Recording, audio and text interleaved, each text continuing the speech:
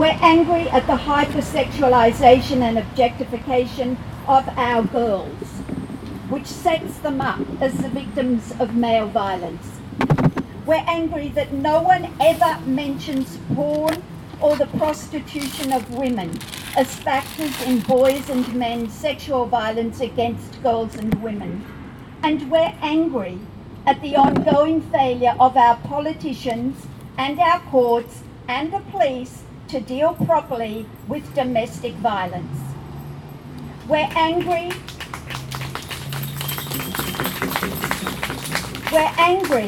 when gender identity ideologues attack women campaigning against female genital mutilation, as the ongoing and current abuse of anti-FGM campaigner Hebo Wardir shows. We're angry that women's and girls' sports are disappearing, that women in prison risk having to share accommodation with male sexual violence perpetrators who demand to be called women. These things occur because we're a subordinated sex class. Let's not pretend these things occur in a vacuum. They don't. They're all connected. They occur at a time when the rise of gender identity ideology and its support by governments, including the Queensland government, including the Australian government, has become the new orthodoxy and has minimised our response to men's violence against women. Terfs are the new witches. We're fair game. The very essence of totalitarianism is the criminalisation of thinking. Surely we've learned that from other totalitarian movements.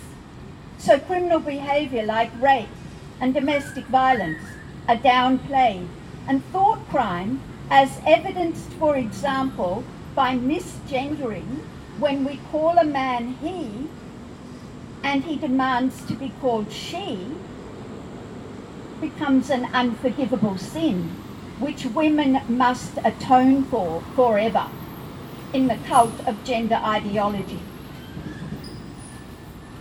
It's time for left and progressive groups to show a bit of solidarity with women and girls whose safety, dignity, fairness and privacy are being eroded by gender identity ideology, because these groups have shown precious little solidarity to date.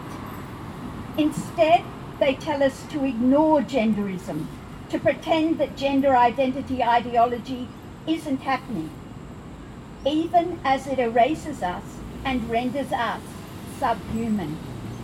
They tell us it's not the right time to defend women's sex-based rights. Gender ideology has to be tackled if any other women's issue is to be tackled. We can't fight men's violence against women if we're not allowed to mention or define woman as adult human female. We can't tackle systemic gender pay inequities or women's poverty or women's homelessness if we're not allowed to mention women, or if the new orthodox definition of woman, a woman is anyone who feels like it, is meaningless. And it is meaningless. It means nothing.